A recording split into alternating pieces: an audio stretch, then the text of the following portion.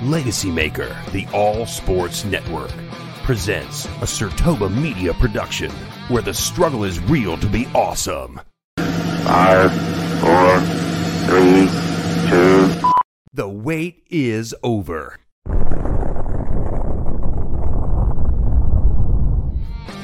So you're giving it to Dale Earnhardt Jr. because he piggybacked off of his dad's name. The only difference was because there was a junior at the end and not a yes, and okay. because the fact is, Drew, point with oh my God, I had Miami Heat winning last night. I was upset too when they lost. This with you because of the fact of what you. Get your popcorn ready. It's time for the In or Out sports debate with your hosts, Cole Johnson and Drew Willingham.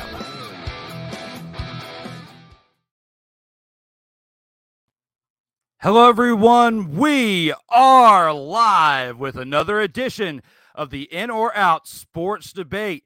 I am your host, Drew Willingham, along with this week's special new guest. He is someone that I actually have to play a special introduction for. Give it up for this guy here. Introducing a man who needs no introduction. The host of Cole Sportz, a show that brings you first-class sports talk. Revelations, a show that changes lives one conversation at a time. And Snowman in the Morning with Cole Johnson, a show that brings you next-level sports and entertainment. Ladies and gentlemen, an inspiration to the video-producing wannabes like myself who are just trying to make it out here in these streets. The man, the myth, and the video-producing legend. Give it up for Cole Johnson.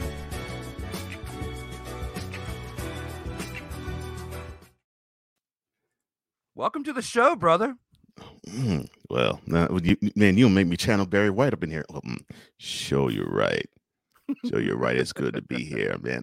I'm happy. I'm happy to be here. Yeah, man. I could do that all day and night. Man, it feels good to be here, Drew. Thank you for having me on the show. I appreciate it. And wonderful intro. Wow. I feel special now. Wow. Hey, you set the bar, man. Watching Snowman in the Morning, watching Cole Sportz. I got to admit, I just recently started getting into Revelations. Like I saw you and Wise's episode and a couple other ones. Definitely, you guys have some great content on there and helping people out with channeling some things within and helping getting over the hurdle and certain things. And something that's off sports, definitely great to watch. So I love seeing what you're doing with that. You deserve that intro, and with what you do with Snowman too, man. It's the least I could do, man. Snowman's been here a couple times. Wise been here, and now finally to complete the Snowman in the Morning saga, Cole Johnson is here for episode 47. Got him in just before the 50th episode. So thank you again, Cole, for being here.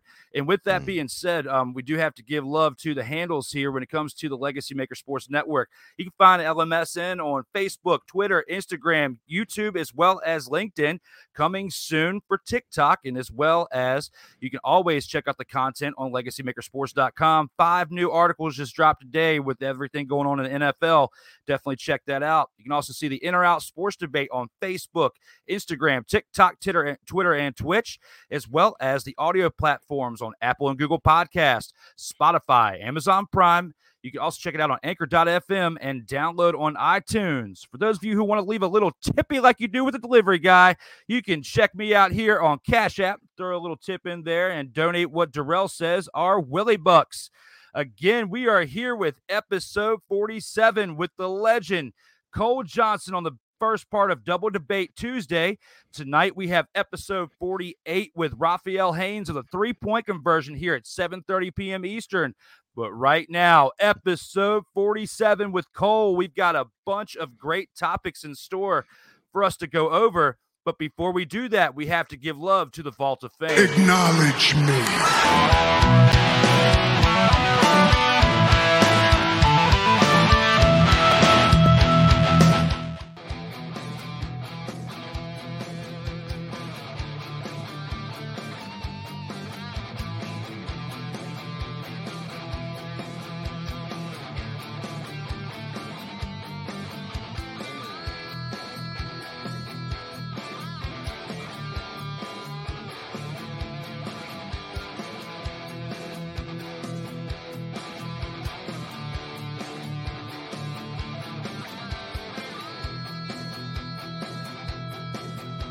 This is why this show is so important, and this is why I am personally validating and vouching for this show. If you are anybody in media, sports, professional wrestling, anything, you need to be on In or Out Sports Debate with my man, Drew Willingham.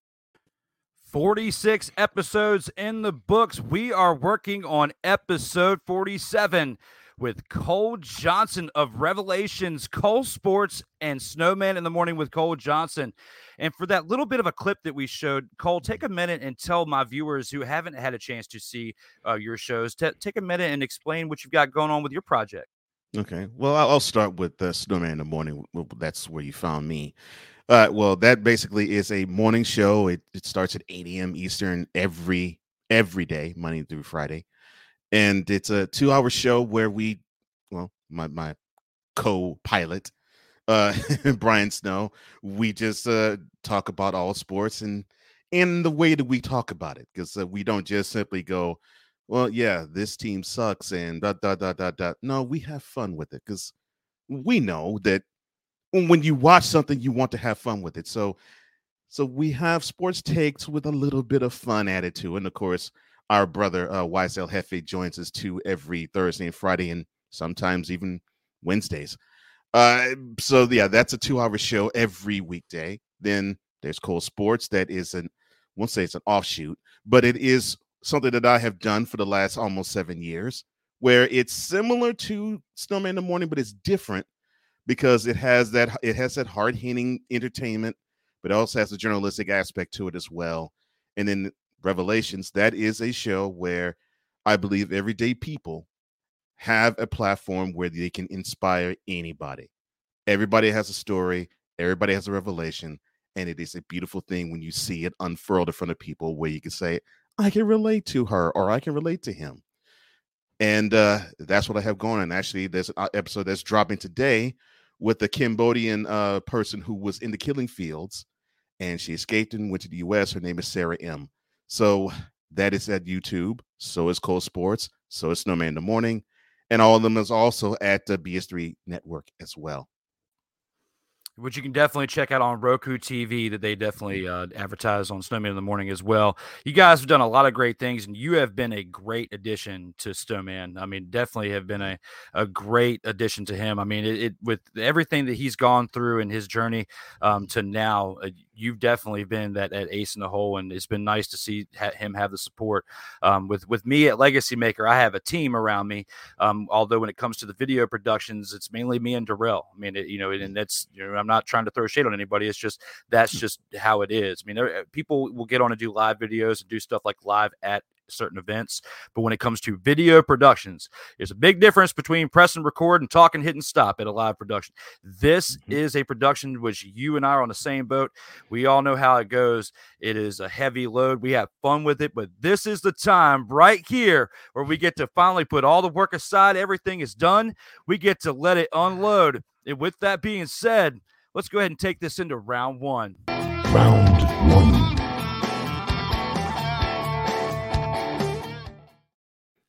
And here with round one, the New York Mets should be concerned about their small lead over the Braves in the NL East with only 1 month left for this season, actually less than a month at this point. How do you feel about this, Cole? Are you in or are you out on this? I am considering how things have been for the Mets, the way it started versus how it is now. I'm more on the in camp on this one.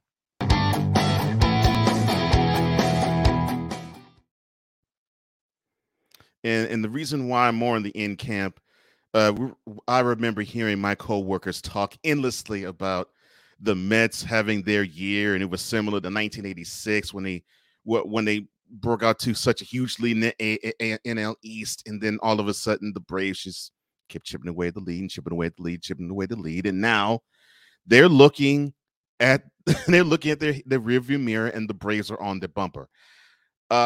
Now, the Mets may be able to hold them off, but it's quite possible that in the newly minted wild card round next month, those two teams might play in that playoff to see who's going to advance to the NLDS. But yes, the Mets should be concerned. Absolutely. They absolutely should. And I agree with Cole on this. I'm in on this as well. They've only got a game and a half lead over the Braves right now, and they just gave up the lead last week. Granted, it was only for a couple of days. It was a pretty short lead or whatnot that the Braves had, and they didn't make any leeway.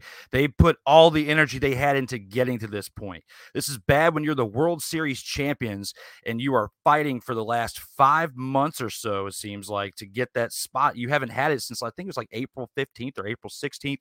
Fans, look out there, and if you can correct me in the comments, I'd appreciate it. But when it comes to that, you've been the World Series champs. Of course, you lost Freddie Freeman, but you brought in Matt Olson. You have had some issues when it comes to some stability in certain areas and staying healthy. However, when it comes to the Mets have been a powerhouse all season. So when you take the Braves out of the equation, just forget that they're even in the division. You've got the Mets here who have been the powerhouse all season with Pete Alonso and the other pieces around him. And you had a 3 to 4 game lead over the Braves, averaging for quite some time. And now you give it up, and then you just barely get it back. Even though you've got a game and a half lead, and in some divisions you're safe for a little bit. In this division, probably the best division in Major League Baseball outside of the West, because you got to give love to the Dodgers as far as the best team in NL, but the best division right now, I believe, especially in the National League, is the NL East. And when it comes to these two teams, they're going to be fighting back and forth for the rest of this month. But the Braves really need to turn it on now if they're going to actually take this lead back. But the Mets should definitely be concerned because you lost it. You just barely got it back. And there's still like almost 20 games left in the season. There's still time for the Braves to come take this thing away from you if you aren't careful. No question. I mean, and how bad would it be if you've held this lead, I'm talking about the Mets, for all of this time and you get caught by the champs and you now are fighting for your wild card lives when you thought for most of the year, well, okay, well, we have one of the 3 divisional spots locked up. We don't have to worry about that. But now it is where they have to concern themselves on if they do make the playoffs, are we going to host this? Are we going to host the wild card? Are we going to have home field advantage in the wild card round? Or will we have to actually travel? That is something that you have to worry about now. And the Mets may have to actually consider themselves playing playoff baseball right now. Absolutely. And they don't have much time to waste. They need to be real careful when it comes to these last 3 weeks of regular season baseball because time's a ticking. And before you know it, it's going to be the wild card round. And one of these two teams will be playing in it. If they're, not careful, one of them has to step up here and take the lead with very short time left in this season. Okay. With that being said, let's go ahead and carry that momentum into round 2. Round 2.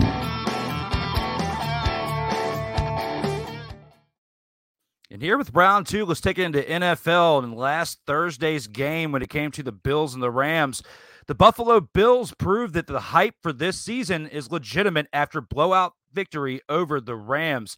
How do you feel about this, Cole? Are you in or are you out on this when it comes to the Bills? I think I'm in on this one too.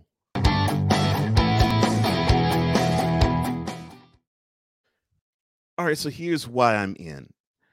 You have a team that they had a really nasty taste in their mouths in January. I still can't believe they had this happen. They scored 2 touchdowns within the last 2 minutes of their playoff game in Arrowhead. And normally, if you were to score a touchdown within 2 minutes, you pretty much would say that's a wrap. That pretty much will deflate whomever is the opponent. They can go into the next round. But the Chiefs, of course, bounced back. They scored a touchdown and then answered the next touchdown with a field goal to send in overtime. And then, of course, they score 6 to end the game.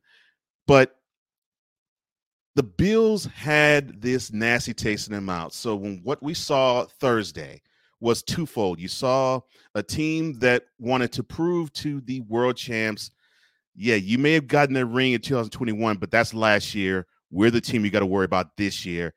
And they wanted to prove that, I hate to say this word, but I think it applies. The at times soft-looking team that we saw at the end of that game in the division round against the Chiefs, that they weren't so soft.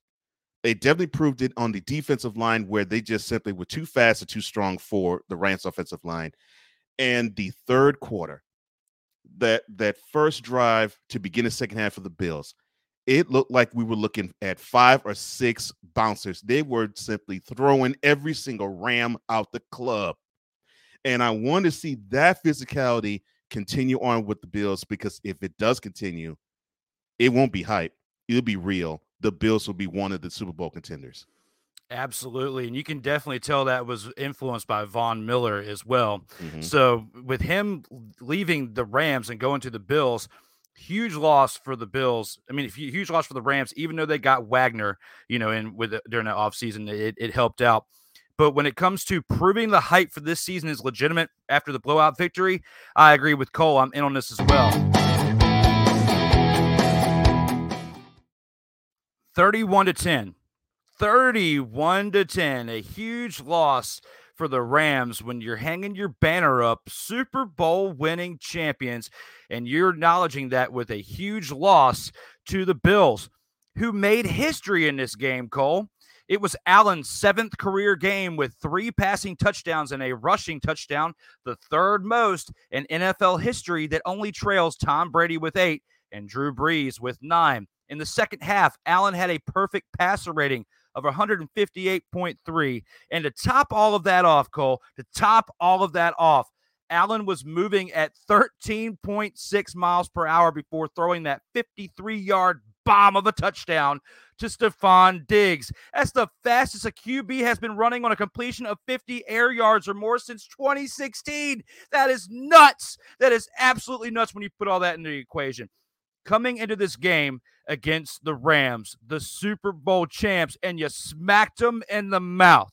I thought it was going to go a different way. I called the Rams actually winning this game, a close one at home, but it wasn't even close. I think a lot of people were calling for the Rams to win for this too in some aspects, but in some aspects they weren't too, because the hype is real on this Buffalo Bills team. The Bills do have to take, this game and go into Tennessee against a tough, Tennessee Titans team as far as the defense goes, but that offense looked pretty lowly last weekend as well too. Following that up with a tough one against the Dolphins and the Ravens and then the Steelers, who haven't had a losing season under Mike Tomlin's era. So the Bills do have a rougher schedule, I feel like, starting out than the Rams, because the Rams go against the Falcons. Then they have a tough one against the Cardinals, and then the 49ers to wrap out their first 4 games of the season. So when you put all that in the equation, that was definitely a huge, big win for the Buffalo Bills to start out the momentum for this season. And I'm in on the fact that this hype is legitimate after that blowout victory. Man, I still feel for Jalen Ramsey. He's still picking his face up off the turf after Stephon Diggs just simply embarrassed him all game long. Look, the Rams, I think, will be able to bounce back, but I think they've had to learn now that how they did business in 2021, they're not going to be able to do business so easily in 2022. They're going to have to find another wrinkle in order for them to stand out this year versus last year, because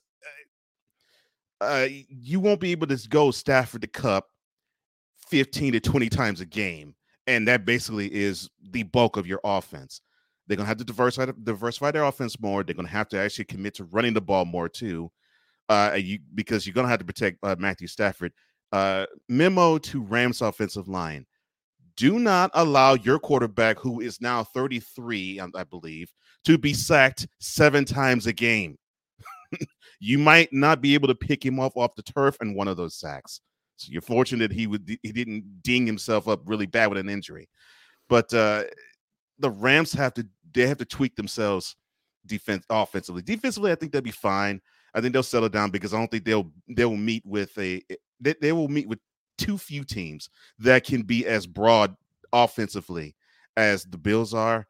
And as for the Bills, if they could keep their physicality up, and if they can reduce the number of Josh Allen rushes, and can some running back please step up? I know Singletary's supposed to, but can one of you, Singletary, Cook, can one of you just stand up and be not necessarily the bellwether cow, but at least one who can take the rock and run it at least 12 to 15 times in a game? I think that would help the team out even more. I really feel like that's one of their missing ingredients right there is that running back position because Devin Singletary just hasn't cut it in the overall perspective of this team for years since he's been on the team. I feel like they should have gone in a different direction, whether it was last offseason or the offseason before. However, he's still there. They still like him enough that he's still there, so they see something in him that we don't. But I've been calling out Devin Singletary for the past 2 years at least when it comes to how he is in addition to this Buffalo Bills offense. So when it comes to their passing attack and the quarterback, they're on the right page. They're doing great when it comes to there and the athleticism of Josh Allen and the things that he was doing in that game. He's improved and gotten better. When it comes to the Rams, though, I felt like they switched. The quarterback switched and traded back. I felt like I was watching Jared Goff at quarterback in some aspects, and I felt like watching the Lions game, I was watching Matt Stafford at quarterback. I thought they switched for the game or something because they looked like they had switched, or it was Matt Stafford Lions era and Jared Goff. I don't know, man. It was wild to see that too. It was definitely a turn of events I didn't expect for week one. Yeah. In fact, I was talking to a Rams fan, and he actually said one of the comments he said was, "Man, Stafford held on the ball far too long, far too often." So yeah. He did, and hopefully he'll learn from that. You know, he's a wily veteran, and in his mid-30s, he should definitely not be making these mistakes at this point in his career. But with that said, speaking of surprises, we have breaking news we got to go over real quick, Cole. Okay. So with that breaking news, let's go ahead and pop this up.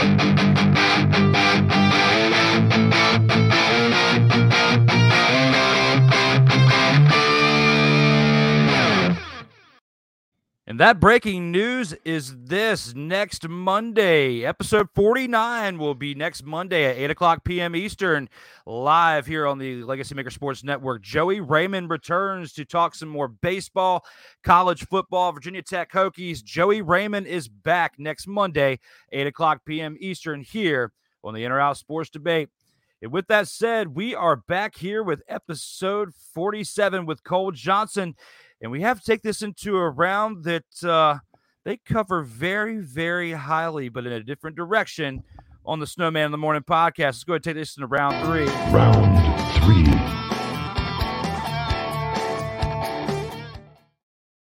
3. And here with round 3, LeBron James is the NBA's greatest of all time. How do you feel about this, Cole? Let them know. All right. Are you in or are you out?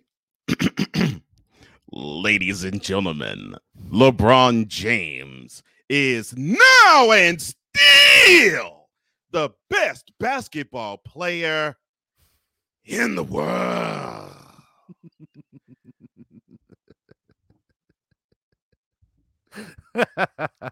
Out.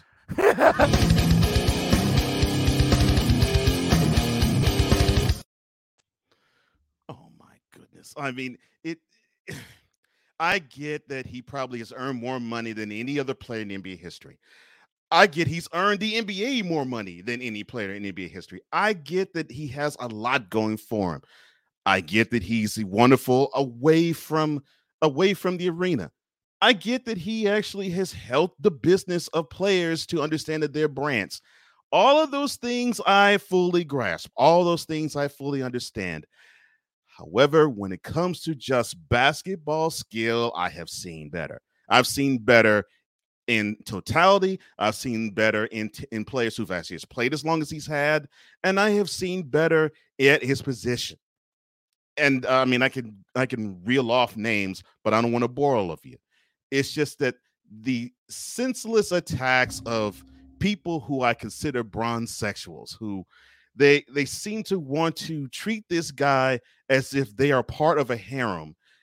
It just gets agonizing and ridiculous. And if you want to join Snowman in the Morning tomorrow, Bronze Sexual Confessions, I will discuss more on what I've heard ridiculousness that has come my way and Brian's way too as well. But no. I mean, I can think of many players that are better. Michael Jordan for sure. Kareem Abdul-Jabbar. I mean, Shaq, Kobe, Tim Duncan, Magic, Bird. No. Greatest of all time No.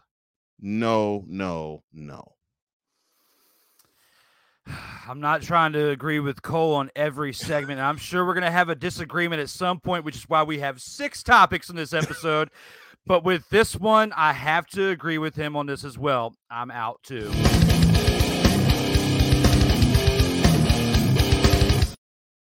Cole, this is... I can't even believe it was tough for me to even type this, to put this in here for one. Like it was tough. And I've got a 4-minute video for us to watch, and I had Snowman watches too, and you're gonna be dying laughing. This is the reason why I'm going to say that I'm out on him being the greatest of all time.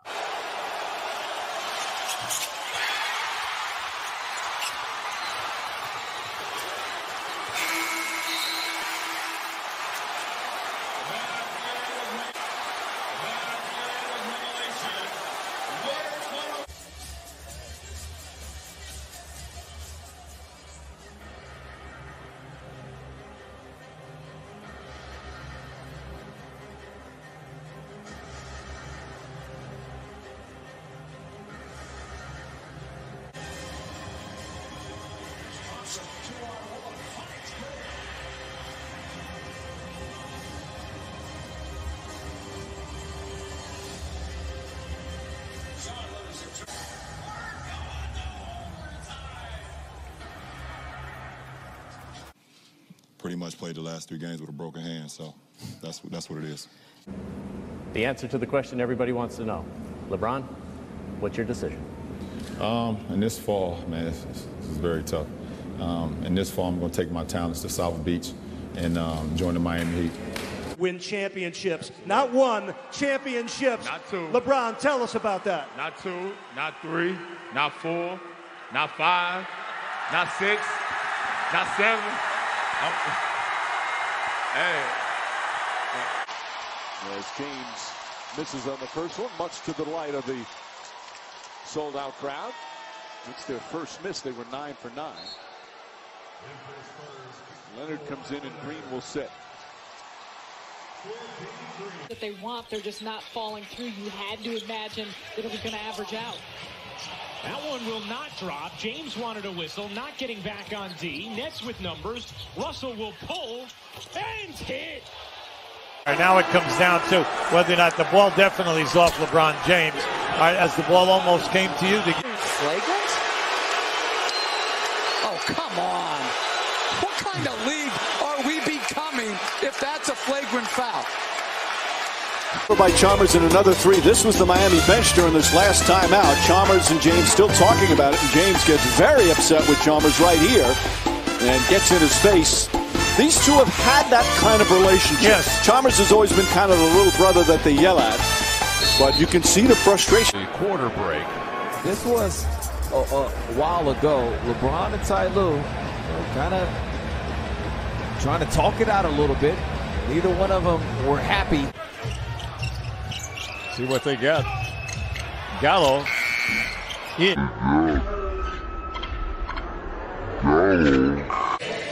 The real concern right now is LeBron James eventually was carried to the Heat bench. We're trying to get an update as they work on. This is cramps, Mike. They're trying to get him. The court, and it's now reading above 90 degrees in this building. It is stifling just to sit and watch. Again, fans all game long have been waving their programs, and James can't even put any pressure on it. I can't even imagine what it's like to play in it, let alone just... Durant goes at Kevin Love, pulls up jumper, got it! Kevin Durant with 40.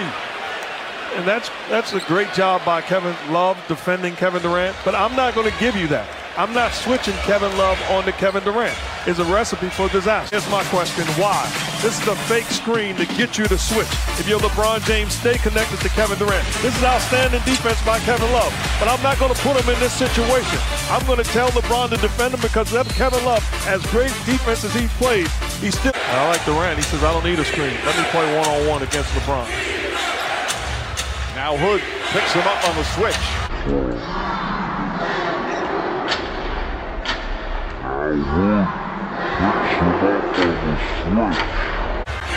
Shot clock at 5. Kevin Durant way outside, delivers. And right there, with all of that there, of all of those examples of LeBron right there and how he's treated his teammates, how he's acted during games, I can never say he's the greatest of all time. I don't even have him at 2. And some of these lists out there, even if he's not at 1 in some of these bronze sexuals minds like you and Snowman call him, I would have to say I would have to at least give him his credit. He's in the top 10 on the lower end of that, probably, in my opinion. But I don't have him as far up as 2 or even in the top 5 because he's played in a more pussified style of basketball than basketball was when Jordan played because it was more physical. Think about when Jordan had to play those bad boy Pistons in the beginning stages of when he first started getting those championships in the first 2 years that he was getting them and all of that stuff that led into all of those Eastern Conference Finals appearances before all of that. So he had to earn it. He didn't build super teams like they've been doing for the past 10 years or so. So come on, man. I cannot give it to LeBust. I call him LeBust with a capital B, L-E-B-U-S-T, just like they had that game Floppy Birds back in the day. They had that game Floppy LeBron that you could download on Google as well. And I had it at one time. It was a floppy bird with LeBron's face because all he did was floppy, floppy, floppy to get those calls. And that's why basketball is so pussified now. Oh my goodness. Yes. That's another reason why I really can't give it to him. He's such a great actor on the court. I've never seen a player who is that elite. I've seen players, period, but I've never seen a player that elite be that much of an actor on it. I have not. And I mean, people would like to show me clips of when Jordan has done this and when Kareem has done this and Magic and Bird. I'm like, look, they're basketball players. They're going to exaggerate plays. I get that. But none of them do that exaggeration to that degree like LeBron does. You can just blow on him, and I really do mean blow on him, and he will claim that someone swiped him and scratched his skin. That is how ridiculous he is. It is definitely not a sight for sore eyes, man. So we don't want to. That was hilarious.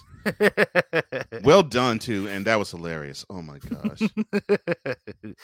You know, guys, we've got a good amount of comments. We'll go ahead and acknowledge them here at the middle of the show for the Medial Mayhem.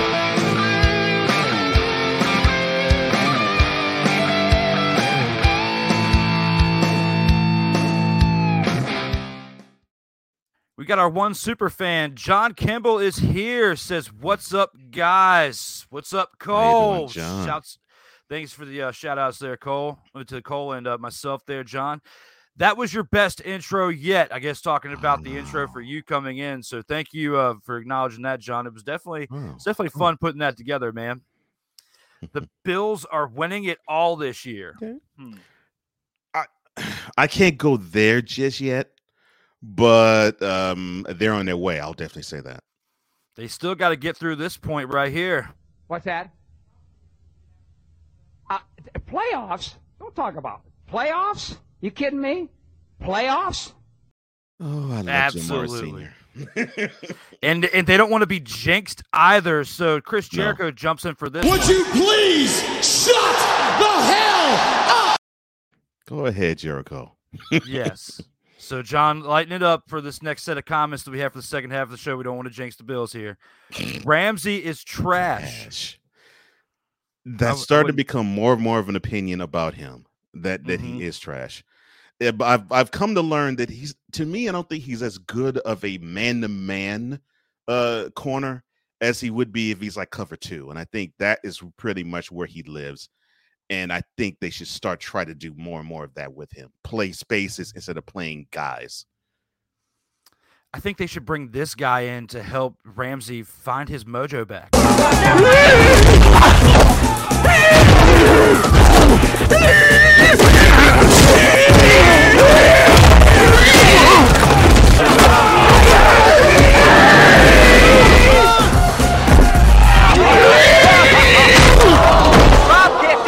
Like Boucher knocked him out cold.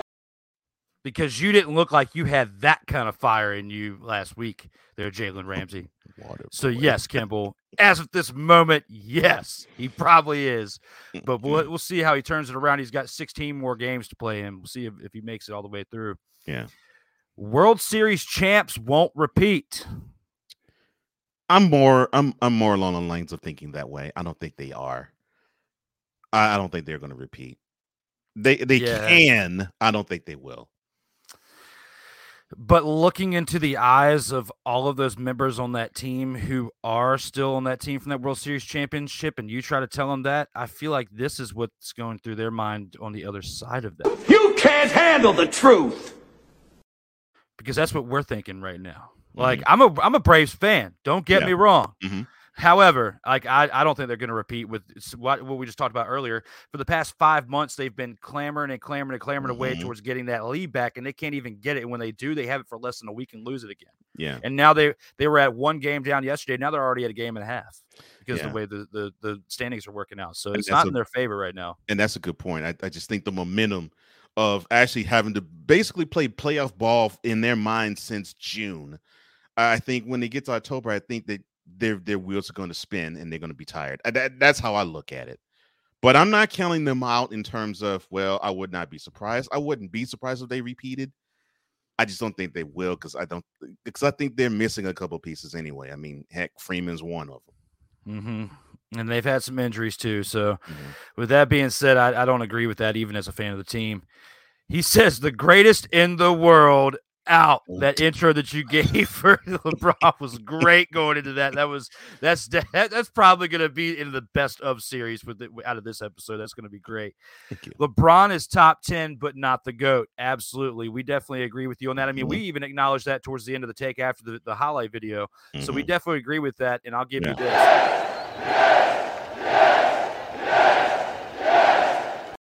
I'm not even playing the whole clip because I don't even want to see the whole video to acknowledge that LeBron is top 10. I'm not going to go fully in there yet, but we got to give him his credit when it's due with that. Leaders don't act like this. LBJ wouldn't want to hear that. And to go back to that, I feel like we need to play this one more time. You can't handle the truth. And that's something he can handle because if you were to say that to him in public or say it in any publication, he would want to make sure that you're ousted in some way or shape or form. Isn't that right, Rachel Nichols? Absolutely. And absolutely with Rachel Nichols, a great one to throw in there on that. And I bet you LeBron would act like this. And I don't even want to use this Samuel L. Jackson reference in this way, but this is how he would act if you came at him with this. English, motherfucker, do you speak it? Because he'd think you're coming at him with gibberish because he knows all, he's the greatest in his mind. So that's why, no. Good call out on that, John Kimball. Yeah. Broken hand crybaby. Definitely. Why would you say that? Look, dude, just about everybody who has gone through in the playoff journey until that point, which I'm sure that was probably sometime in May or June, they probably have something alien from anywhere from head to toe. So, yeah, it's understandable that you're an athlete. You probably have dinged something on you.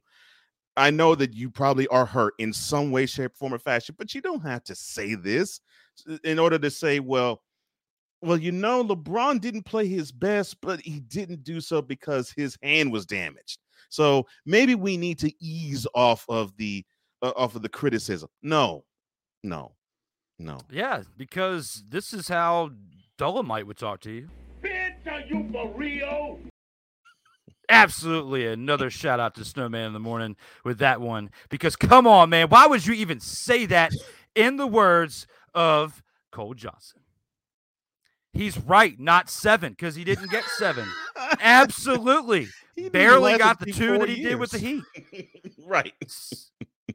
The Heat should have won all 4 of those finals appearances. John, here's the messed up part about that. I agree with you from the standpoint of they had the most talent all 4 years. All 4 years, they had the most talent. Now, people would probably argue with me in 2014 because it was the Spurs, but you were seeing Tim Duncan on a decline. You were starting to see the other two in Tony Parker and Manu Ginobili just about to dip into the twilight of their careers. And the only stud they really had was Kawhi Leonard. But the Heat had talent on their team. They decided to throw the white flag and quit on them. I agree with you. They were the better team all 4 years. And to only come up with 2, it's That's shameful. Shameful. LeBron should have more rings than Jordan at this point, considering how many times he's Yes. gone to the finals, considering how much hype that's been around him. Yes. The fact that he's got 4, and he should have had the 4 that he's got now with the Heat, let alone he got the other one with the Lakers, and then he got the one, he finally brought one back to Cleveland, but he had to build a semi-super team with the Cleveland Cavaliers in order to do it. Not quite as super team as the Heat, but he built a semi-super team. I'll give him that.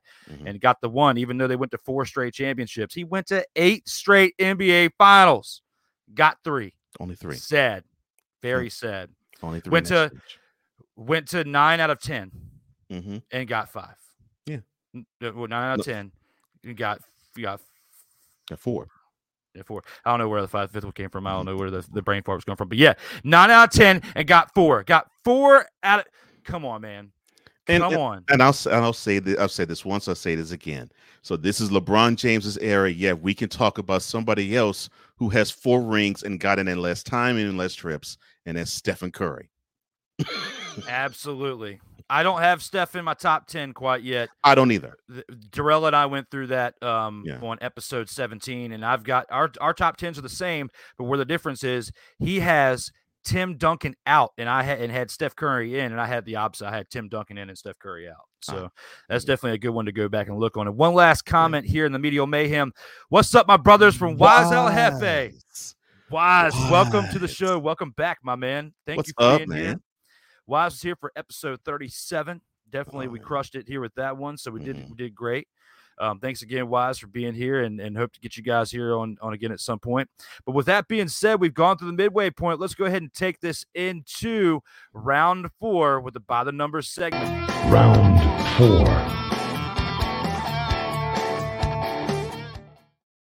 And here with round 4, Jack Morris is the greatest athlete to ever wear the number 47 in all of sports history. Cole, how do you feel about this one? Are you in or are you out on this one? Man, and this is what makes it so tough for me.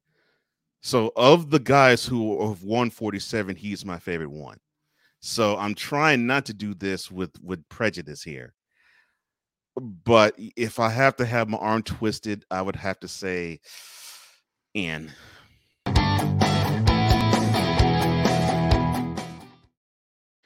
Now, I know there's some other great ones. You know, Leroy Irvin comes to mind. But I've really enjoyed seeing Jack Morris on the hill pitching.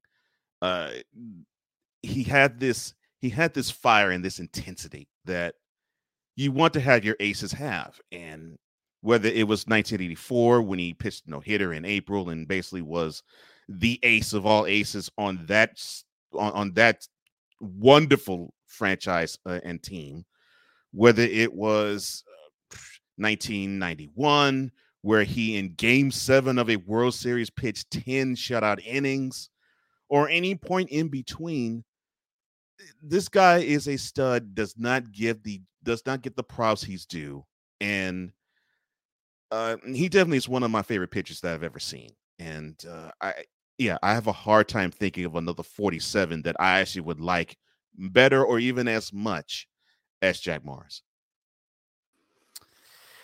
You know, we've done a lot of agreeing throughout this episode, and I came really close to agreeing with this one and actually picking in, but after a lot of back and forth on this recently, I'm actually out.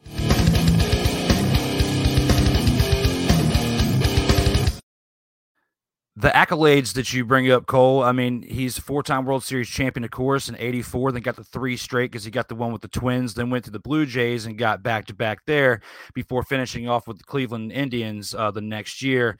4 World Series in a 17-year career, 5-time All-Star, was the World Series MVP in 91. However, I have to give this to someone in a different sport, in the game of football. Someone who was one of the architects for the defense of the Steel Curtain. Someone who was the prototype position, the prototype cornerback of his era, and a significant reason why the Pittsburgh Steelers were a dominant team of the 1970s. Got to give it for Mel Blount. Got to give it to Mel Blount. 4-time Super Bowl champion with Mel Blount. Defensive Player of the Year in 1975, was a 2-time first-team selection, 4-time second-team selection, 5-time Pro Bowl. Now, I love baseball, don't get me wrong. Tom Glavine's another honorable mention, but he only had 1 World Series in 1995, and they should have won several more. Had he won like 3 or 4 more and been up there on the same page as potentially like Jack Morris, I would give it to him. But because Jack Morris had a more successful career, Tom Glavine's at 3, in my opinion. Jack Morris is at 2. Mel Blount is at 1 because football, tougher sport. Back then, football had a lot less rules, a lot harder to play, kind of like when we compare Michael Jordan to LeBron, because it's more pussified now in the NFL, just like in basketball, than back in the day. I mean, let's be real. When it comes to the best to wear 47, in my personal opinion, it's Mel Blount of the Pittsburgh Steelers. Now, even though that is a compelling argument, and I'd be inclined to say you're correct, and would change my mind, I'm not going to change it. However, this is all that, to buffer your argument, this is all that you need to know. So when the Steelers had their heyday and they had their 2 Super Bowl championships in tow, and they were entrenched as the Steel Curtain, then they decided to put forth the best defensive year that any team has ever had in 1976. And then followed it up by basically just giving you pointers on how to do bump and run. 1978's offseason, the competition committee gets together and they decide to come up with a rule where it is 1 chuck from the line of scrimmage, and if a corner hits a wide receiver after that 1 chuck, it's a pass interference penalty.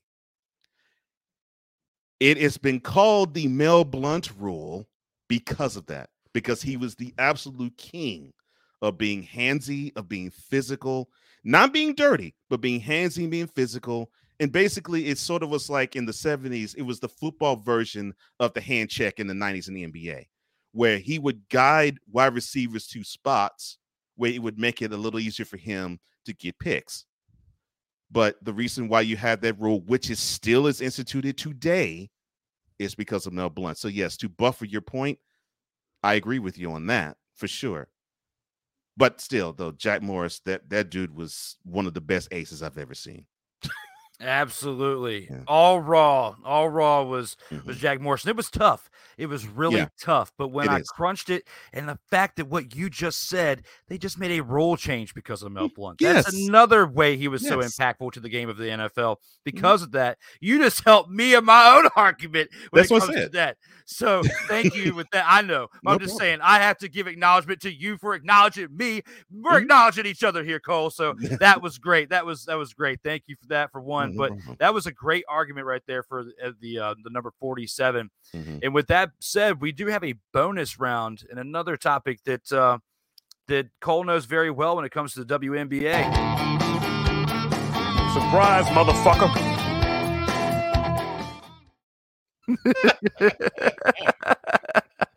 It never gets old. I love it.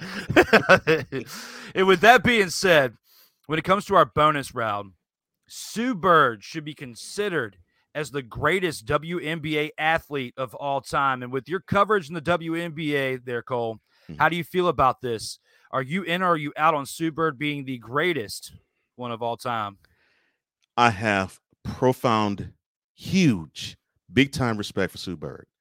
She definitely is one of the greatest basketball players, I don't give a crap about gender, that has ever come down the pike in basketball. No question. However, with this one, I'm out.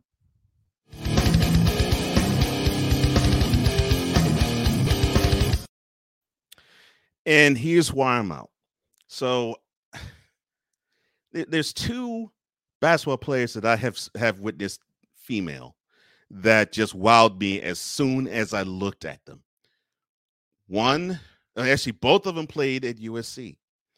Number 2 on my list would be Reggie Miller's sister.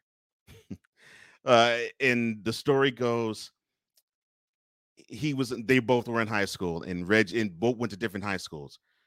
Reggie had a game where he scored 40, and his parents picked him up, and he was excited, and he was amped. And then they go and they pick up his sister. And so Reggie, being amped to his sister, he was like, guess what? I scored 40 points. Isn't that great? It turns out that his sister in that same night scored 105. And that person is Cheryl Miller. Now, as soon as I laid eyes on her, I said, wow, this is probably the first person I could see as a female who, it doesn't matter who's on the court, she would just embarrass him.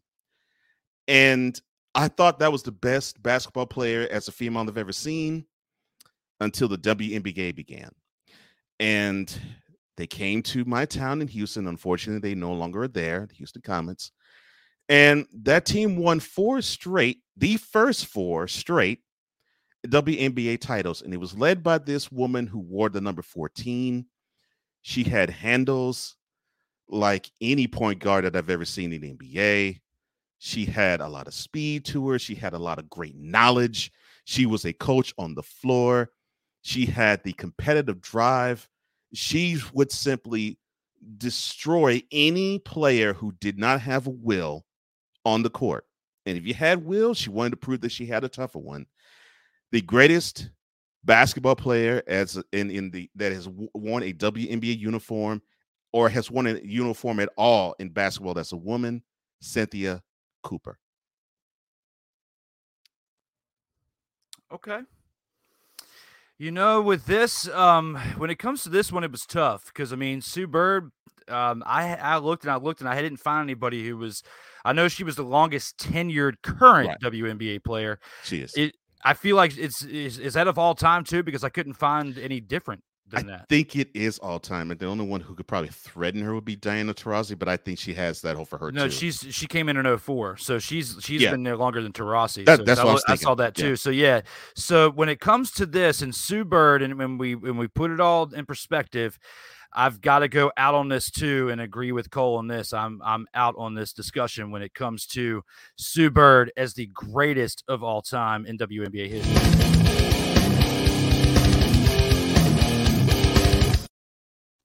Sue Bird, she's been there since 2002. Seattle Storm the entire way. Besides some of the international play that she's done, she's a 4-time WNBA champion in Seattle in 2004, 2010, 2018, and 2020. A 13-time WNBA All-Star. She has a lot of accolades. She's definitely a cornerstone of the WNBA. I would definitely have her in the top 10. Maybe in the top 5, kind of close. It's kind of tough when you put all those names in WNBA history. When you think of Tamika Catchings and you think of Cynthia Cooper, like you said, and Maya Moore, Lisa Leslie, Cheryl Swoops, all these different names that played before. And you got Sue Bird, the other one that's still playing, and for a team that had Brittany Griner as a teammate in Phoenix Mercury, that is Diana Taurasi, who's still playing since 2004. Taurasi has definitely been a huge, huge impact at the WNBA, even though she has one less championship. She does have finals MVP. She's a 10-time All-Star. She's 10-time WNBA first team, 4-time second team. It was definitely the WNBA Rookie of the Year in 2004. When you break down the accolades, when you break down the statistics, she has meant more to the game of the WNBA than what Sue Bird has. Sue Bird is even lower, in my opinion, than the names that I rattled off before that. So definitely in the top 10, Sue Bird is. I don't know about top 5. That's tough. However, when it comes to number 1, and even though she just retired from a legendary 20-year career, we have to put her outside of the number 1. Although, Cole, I feel like this 2-minute highlight video might actually change some people's minds out there. The best point guard in this league's history says goodbye.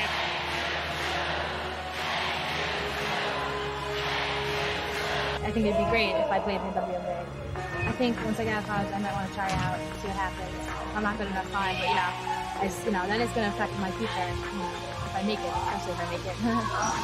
Sue Bird with her first points as a Seattle Storm. Sue Bird, the pure point guard. The best point guard in history, and she sure does know how to shoot the basketball.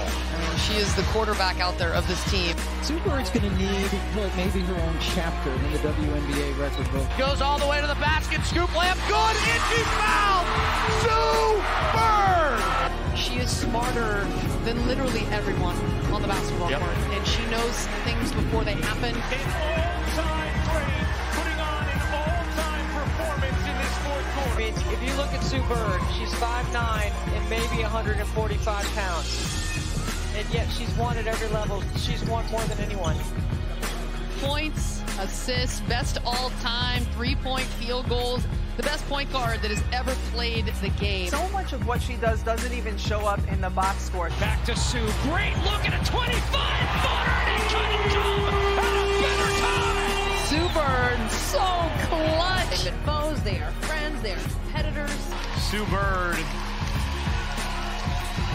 the most accomplished champion this city has ever seen. Beloved by these fans. Says goodbye. I'm going to miss it so much. I'm going to miss it.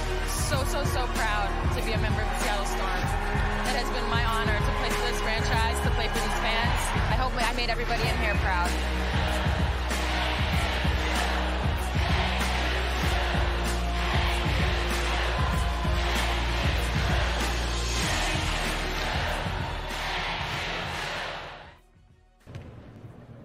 How many times did it take LeBron?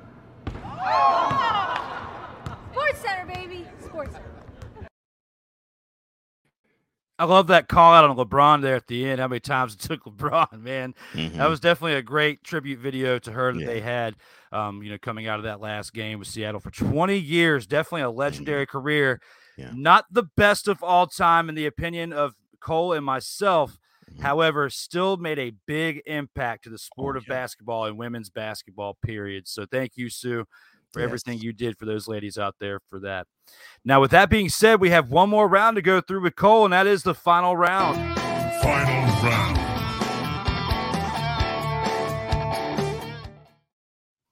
And with the final round, this one, trading all of Cleveland for Donovan Mitchell was a franchise crippling move for the Cavaliers. How do you feel about this, Cole? Are you in or are you out on this one?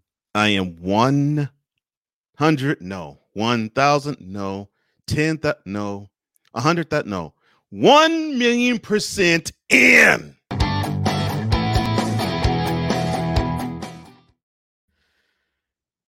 You mean to tell me that you all were so hungry to have someone you consider to be a superstar that you trade away one of your future commodities and two other nice pieces along with other draft picks that you could use to help fortify this youth movement that you have had that has become a light in the league, all because you wanted to have Donovan Mitchell. Donovan Mitchell. I mean, if he was going to be this great of a guy and this great of a get to where you get rid of 3 players and 3 draft picks, the Jazz would have won a ring by now. Donovan Mitchell. I mean, it's as if the Cleveland Cavaliers brass decided to pull in their pocket and say, "Oh, let's pull a LeBron James move. Let's simply destroy our future and get a ring now." Well, you messed yourself up for the future too, because how can you build around this team with only him and Evan Mobley as your 2 players? Okay, you got the fro there too, but besides that, how can you build around that? You had a good thing going and you could have continued that good thing in going, but you decided to ruin it. All I gotta say is bravo. You know, when LeBron left and went to South Beach in 2010, I actually felt sorry for the franchise because I really thought this guy held you hostage. But you know something? Dan Gilbert and all of you fools, you deserve to have the franchise tank because you keep doing boneheaded decisions like this. And if this is done because you actually want to lure LeBron back to Northeastern Ohio, stop. Don't mess it up further because you already messed it up plenty. Absolutely. I agree with Cole in on this. I'm in on this too.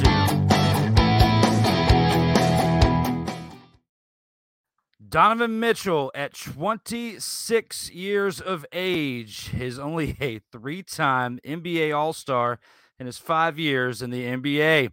The Cavaliers sent Lauri Markkanen, a rookie wing, and Okai Agabaki, I can't even say his name, and the guard that we all knew who was supposed to be the savior of the Cleveland Cavaliers when LeBron left to go to Los Angeles, that being Colin Sexton, along with 3 unprotected first-round picks in 2025, 2027, and 2029. They are later, but you also have 2 pick swaps in 2026 and 2028. Sexton agreed to a 4-year, $72 million sign-and-trade deal to go to the Jazz. What this does, this transforms the Cavaliers into the Eastern Conference contender in their mind that they think they are when it comes to picking up Donovan Mitchell. And I say keyword in their mind because I don't think that this one piece in giving up the one person who was supposed to be the future of your franchise in Colin Sexton at one point, I don't see where this makes you any better than you were yesterday when it comes to before the trade. In certain cases, to me, I think it makes them worse. So they've been on the come up the last few years, and they were the talk of the league in terms of, oh, this might be the next team that's going to be the ones we got to watch out for. You know, like how we regard the Memphis Grizzlies now.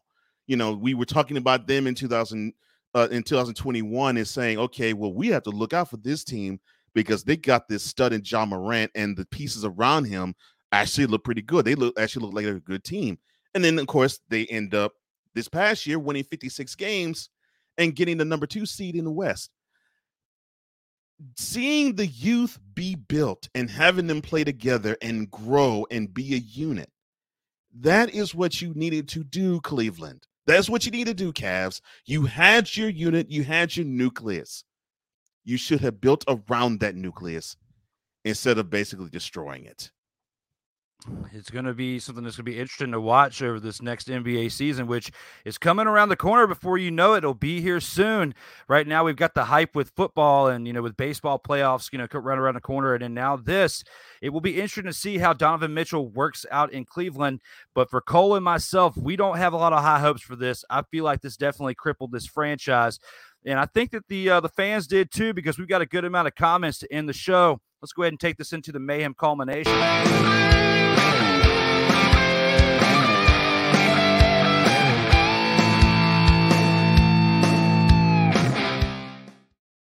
Decent amount of comments. We've got Snowman up in here as well as Wise Al Jefe is still here.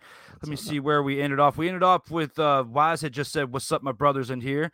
Then he said, "I must support my bros." Thank you, Wise. We appreciate it. That's why we definitely called you out right there for the support. We appreciate it. One of the best big game pitchers to do it, talking about Jack Morris. So definitely giving love with that, with your pick with that. Mm-hmm. Tom Glavine is the best ever. Can't really call that John. I like John. I mean, I like Tom Glavine. Loved him when he played. But there's other left-handed pitchers that I like better than him. I feel like Triple H would disagree. You know, liar. Because we don't agree, and most experts don't agree either. So no, sorry, John, cannot agree with you on that. He also gives a shout out to Wise Al Jefe because we were talking about Wise. I guess he's seen Wise on the episodes before, giving a shout out to Wise. Mm-hmm. No question, Glavine is a great pitcher, says Wise. No question. Without a doubt. We definitely don't want to take anything away from the van. No but he only had one World Series championship and with a team that he should have had plenty more. And in baseball, it's not a one-person sport like tennis or something. Like, right. It's a whole team of mainly 25 people on a team that come together as one to win the games. Right. So The question is WNBA basketball. Yes, it definitely is. And with that, he says Coop, Cynthia Cooper. So that's a good pick and definitely sticking along the lines with what Cole was saying. Brittany Griner is the GOAT of prison basketball now.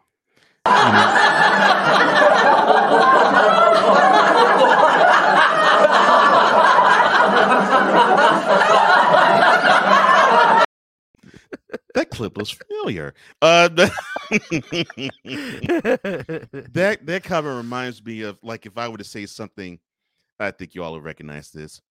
Brittany Griner is the best basketball player for me to poop on. That statement, it reminds me of Try of the Comic Dog.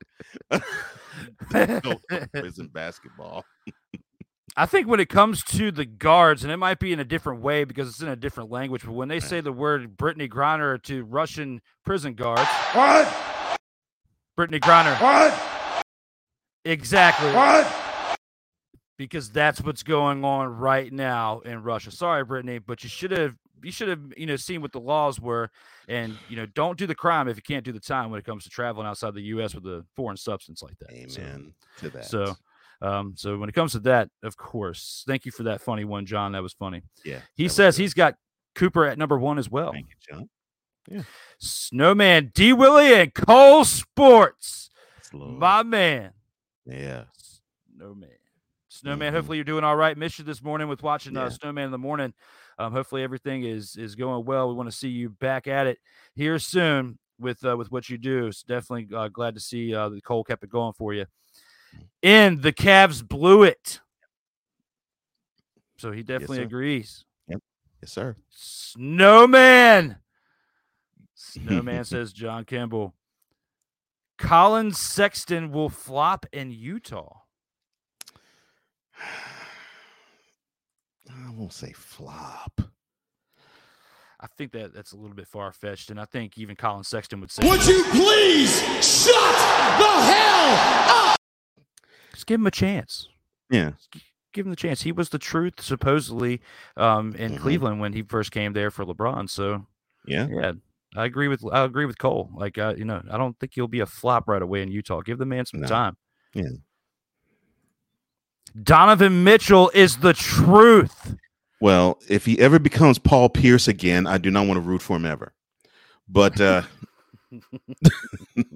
but look, I like Donovan Mitchell. I do.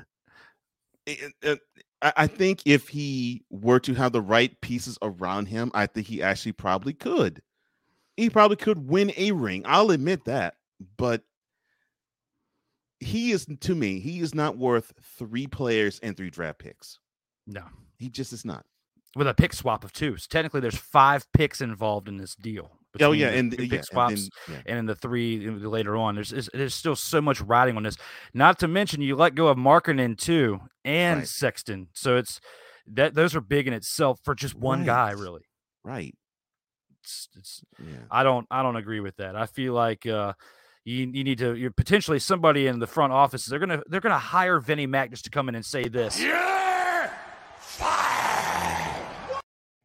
Absolutely.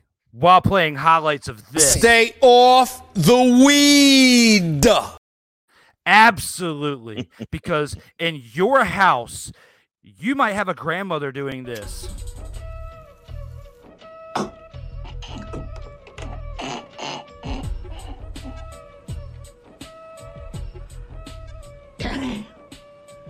This is some good shit. Stay off the weed. Absolutely. I was not ready. Because just like Sandra Brown says, ain't nobody got time for that. Oh, absolutely. Thank you, Sandra Brown, for that take right there, because we don't have time for that. And our last comment of the show, guys, John Kimball says, watch him get Cleveland another ring in the next 3 years. Damn! That's a bit far-fetched, John. You've been pretty spot on, except for a couple different times. We were just joking, but for you to say Cleveland will get a ring in the next 3 years, it's a That's a bit rough. What do you think there, Cole? Let's see. I think the Celtics have something to say about that. I think the Bucks do too. I think the Heat possibly could as well. And if the Sixers can get their act together, I think they can too. I don't see them being one of those top 4 teams. I just don't. Not in the next 3 years. I just don't. I think your comment was borderline troll worthy there, John, and we got to acknowledge it with this.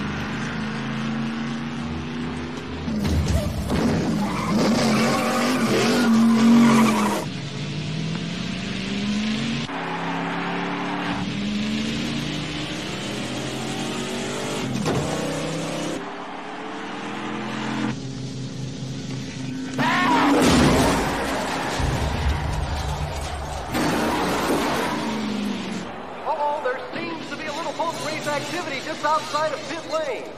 Shit! This is our message to the trolls. Don't come up in here stirring up our fun, because this is how we feel when it comes to the trolls. John Kimball, I love you. You definitely have some great things to say, but for that one, that acknowledges our message to the trolls, our combating the trolls segment of this show, if we were to ever need one, and I felt like it was necessary in that moment. Speaking of things that are necessary in that moment, it is time to acknowledge the Vault of Fame for Cole. Acknowledge me.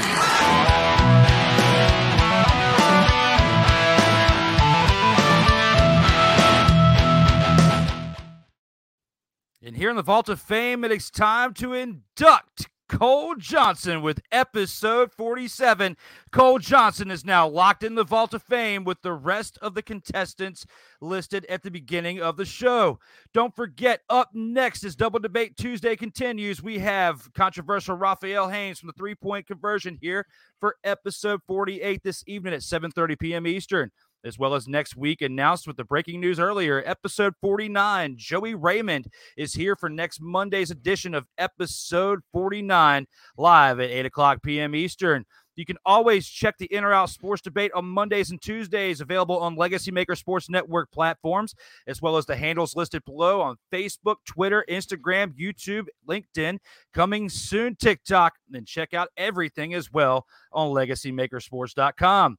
Also, the In or Out Sports Debate is on Facebook, Instagram, TikTok, Twitter, and Twitch, as well as the audio platforms listed here as well with Apple and Google Podcast, Spotify, Amazon Prime. You can listen on Anchor.fm, and you can also download individual episodes on iTunes. Don't forget about that Tippy action. Leave the Willie Bucks here on the Cash App here, DWillie87. If you feel like my show does not suck and want to give me a tip, thank you very much for all of you guys out there watching the show, especially here with episode 47.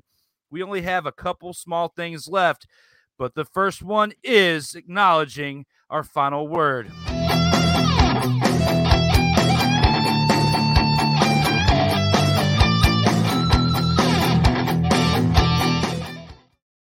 You know, Cole, here with the final word, just out of everything we talked about on this show, out of all 6 topics or just anything in sports in general, what's on your mind there, sir? Go ahead and let us know here with the final word.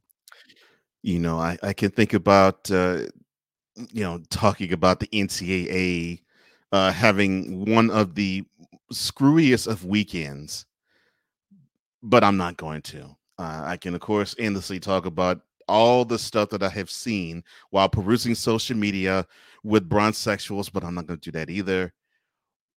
What has been on my mind still ever since it took place last night? Nathaniel Hackett, what in the world were you thinking?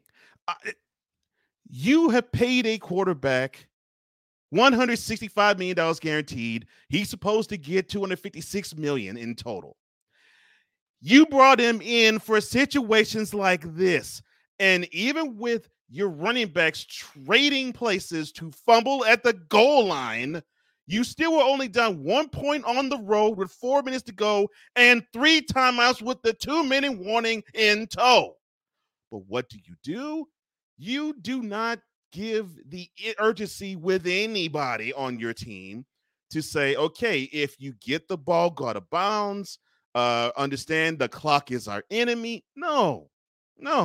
You allow the 2-minute warning to go off. You even allowed the Seahawks to call a timeout before you call a timeout to get the field goal unit on to kick a 64-yard field goal. You deserve to lose this game. And you're reminiscing for me last year, and it makes me think that you have decided to drink the Kool-Aid of one Brandon Staley, because he made boneheaded decision after boneheaded decision, being the Chargers head coach last year. Now he has company in the division because you have made your first boneheaded decision as a first-year head coach, Mr. Hackett. Come on, really? 64 yards. I'm through. I'm through with that. Cole, I love it. And, I was actually going to go with that. Like you did it better than I could have, because that game last night was ridiculous. I only caught the last half of it because we were doing episode 46 last night with Darrell. But I'm going to stick along the lines of football since you went with that, because that was a horrible matchup. Just football and from some teams this weekend was just sloppy in general when you think about it. And the biggest one that I'm going to take away from that, since you took the Denver Broncos game from last night, is the game from Sunday that went to overtime and tied with the Indianapolis Colts and the Houston Texans. Come on now, guys. Yeah, we're talking all that smack about Carson Wentz and the 2 ankle snappage on one play. The man drank all of his milk during the offseason, came to Washington, and threw 4 touchdowns. He did have 2 interceptions yesterday. On Sunday. So I can't give him so much praise. But he threw 4 touchdowns and came back and won, even though it was against the Jacksonville Jaguars, a lowly team from last year. But they are not the same team under Urban Meyer, as we saw. They definitely made some strides over the offseason, and Doug Peterson's got the Jaguars in a good place. Back to Washington. Wentz, you definitely stuck it to the Colts on Sunday, because when they played the Texans, a team that went through all of that debacle with Deshaun Watson, losing him, the massages, all of that stuff. You got a quarterback that nobody really knows, who seems like he's the Kurt Warner, not the successful part, but the guy that you just got from bagging groceries at the grocery store and named Davis Mills playing quarterback for you. He scored 20 points. A quarterback that's probably the most points he'd ever scored in a game before. Then you got Matt Ryan, who you got this offseason, coming from Atlanta. The hype is on him to go even further with this team than what they did last year. And he looked like the Matt Ryan from the 28-3 turnaround of the Patriots won in that Super Bowl. What is going on with the Colts here? You talk all that smack about Carson Wentz. Get him on out of here after that last game last season, after that last regular season game. Look at what Carson did. Look at what you did, Indianapolis Colts. Know your role and shut your mouth, like the Rock says, and I'm going to play it right here for you, Indianapolis Colts fans and owner. You should know your role and shut your mouth. Absolutely. Take that, Colts owner Jim Irsay. You should know better. I'm Cole Johnson, a Texans fan, and I approve that message. Lord have mercy. That was ugly. There was some ugly games. We almost had 2 ties going into the end, but luckily we got saved and we didn't have to have 2 ties, because they both would have been ugly.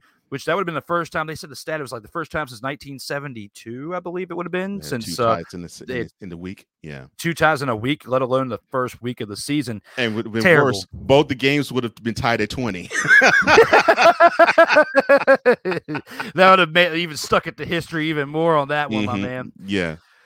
With that, we've had a great show here, Cole. Yeah. The final word was great. Thank you again for being here with me for episode 47 of the In or Out Sports Debate here. Thank you for having me, man. I appreciate the love, and I appreciate the time. Thank you for just letting me be me and rocking with you. Hey, same here, man. Hopefully we can do it again sometime. We only have one thing left to do, and that is look at one badass outro. Thank you guys for sticking with us for a little over an hour here for episode 47. For the legend, Cole Johnson, to my side right here, I am Drew Willingham. Everybody stay safe out there in these streets.